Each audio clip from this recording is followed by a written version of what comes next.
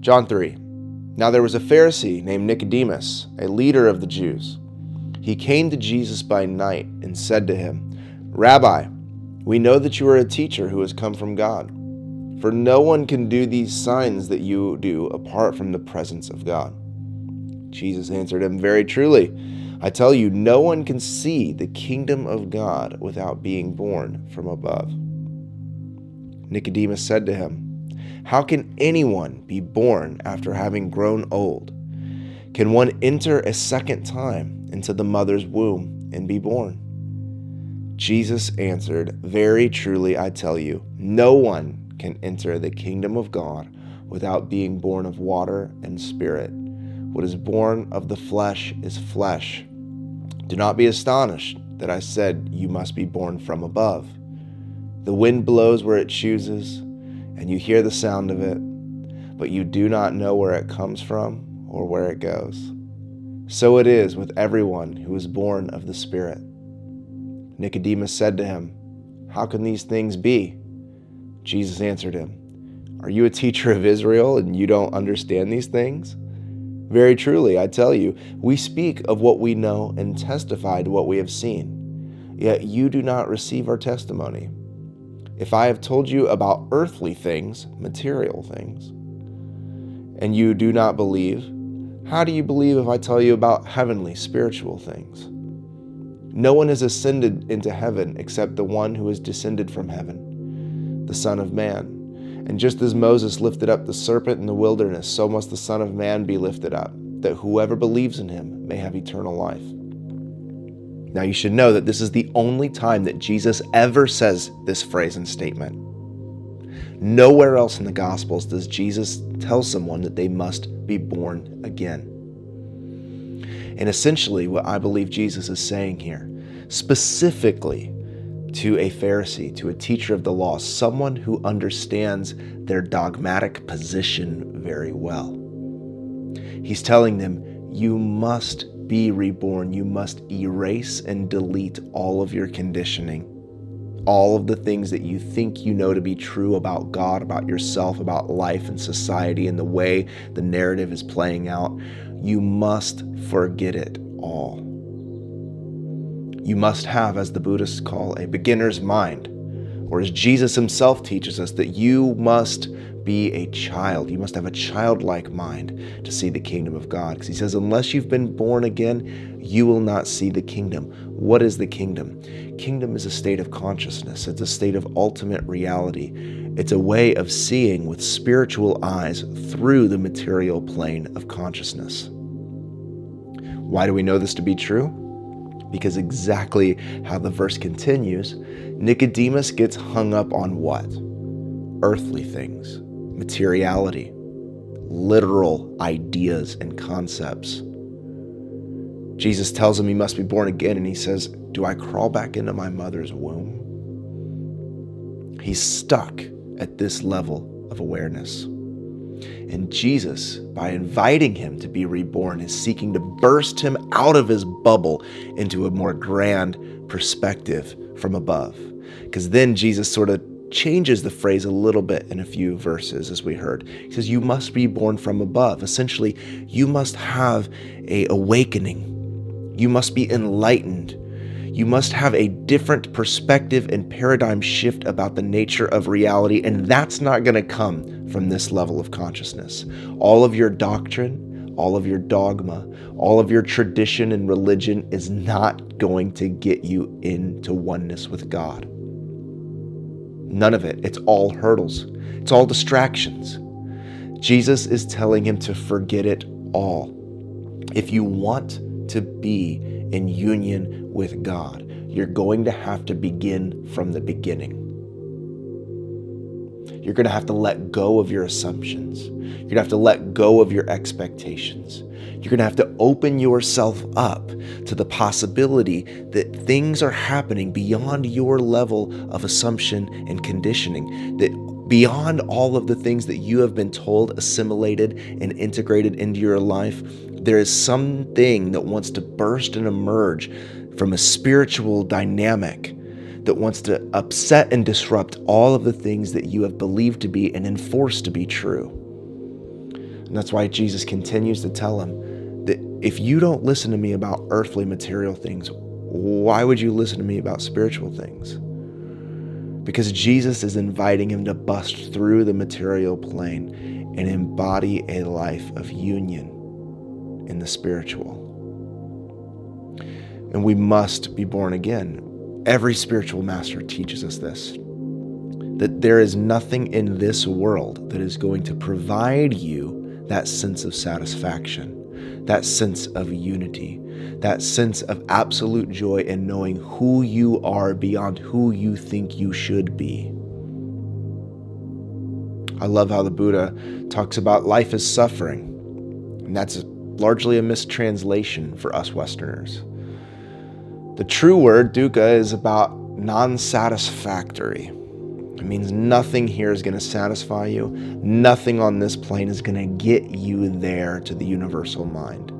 Jesus, in his own way, is saying there is a kingdom, there is an order, there is a Tao of being that's happening, even without our conscious effort to make it happen. There is a divine order of awareness.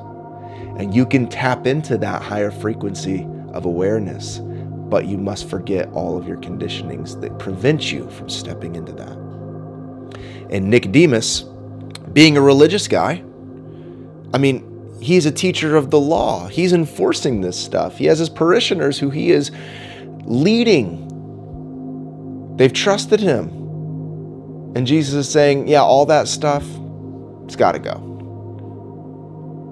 You need a different perspective. And in order to do that, it's all of your doctrine, all of your dogma, all of your titles and roles and functions that you think are getting you closer to God, all of that's got to go. Because all the things that you think are going to get you there are actually the barriers that keep you from living and integrating the fullness of life, which is what Master Yeshua came to teach. How to live an abundant life. And that abundant life is in union with the kingdom of God, the order, the divine flow, the eternal, infinite, expressing itself in and through and as all things, including us, if we could just surrender to that. But surrender means to let go, to unlearn, to have a beginner's mind, childlike faith. That all of the costumes that we wear aren't going to get us there. So the invitation, friend, to be born again is to start from the beginning. It's to be awakened. It's to be enlightened. And anyone who's gone through a spiritual awakening can attest to this. Anyone who has experienced even a near-death experience can attest to this. Once you click on a few near-death experiences, forget it. Your algorithm's done. You'll have all these videos, and they're all beautiful, and they all have their own unique stories, and they all have their own characters and images and experiences, but there is something unanimous for everyone who comes back into their body. They're all grateful. They all see that love is the answer. And they all have a completely new perspective about who they are and what they're here to do. You could say they've been born again. They've been reborn to understand their incarnation in a completely new light. And Jesus is giving us that same invitation without having to go through some experience. Maybe you have been through one. But the way that you become reborn, the way that you are born again, the way that you become enlightened is by letting go, forgetting all the things that you thought to be true, having a beginner's mind. I love when Zen monks come to the end of their training, all of the books that they have learned from, they ceremonially burn them, saying, we gained this wisdom into our being, so we no longer need to cling and attach to all of the things that got us here. The raft that got them from one side of the river to the other, they allow that to float down the stream. And Jesus is inviting Nicodemus, you're here with me at night because something within you is curious about the infinite and eternal reality that you clearly see through my incarnation. And Jesus is inviting Nicodemus out of his dogmatism, out of his doctrinal awareness of what he thinks should be in order to get to God. And Jesus is gently inviting him out of all of his conditioned boxes into the infinite beauty of what it means to live in harmony and oneness with God. He demonstrates it by his life and invites the religious out of their religiosity. And I'll just end with this as an actionable thing that we can do. Because each and every one of us still have a level of religiosity lingering in our heart. Whether you have been a part of organized religions or not, I've seen deep religiosity in the spiritual, even in the New Age communities, all over. Every sect, every religion, every tradition, every group has their level of dogmatism, the way that they have believed it to be, and then they concrete into that, and they annihilate and excommunicate everyone who seems to have some sort of differing expression of the infinite through them. And so as we go from this video, my encouragement is to continuously come back to that beginner's heart and mind, to be born again, again, again, again, and again. That all of the things that we cling to, that we let them go, that we remain open, that we begin to be reborn every single day as we engage life with curiosity, with invitation,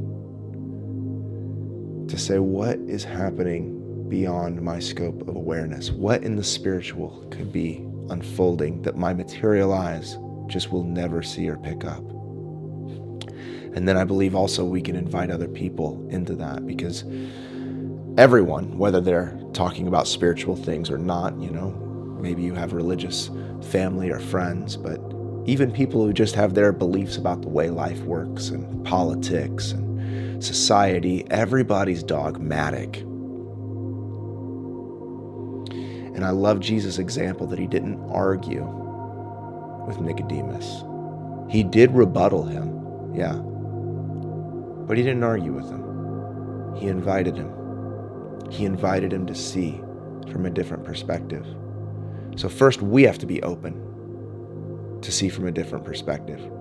Jesus also says that don't worry about the speck in another person's eye when you have a whole plank in your own eye. Worry about getting this right, and then you can serve. So when you encounter people of all sorts of dogmatism, from sports dogmatism to societal to religious, whatever it might be open and receptive within yourself, and then invite people into that openness and into that beginner's childlike faith as well. And you'll begin to see the divine design that is within you and within everyone, because the whole thing is on its way, working itself out back into harmony and union. It may look dismal, it may look bleak, it may look all this, but the more that we affirm our own biases and beliefs, the more that we will keep ourselves bound into these illusions of separation. And the invitation is always to come back to wholeness with God within yourself and within all of creation.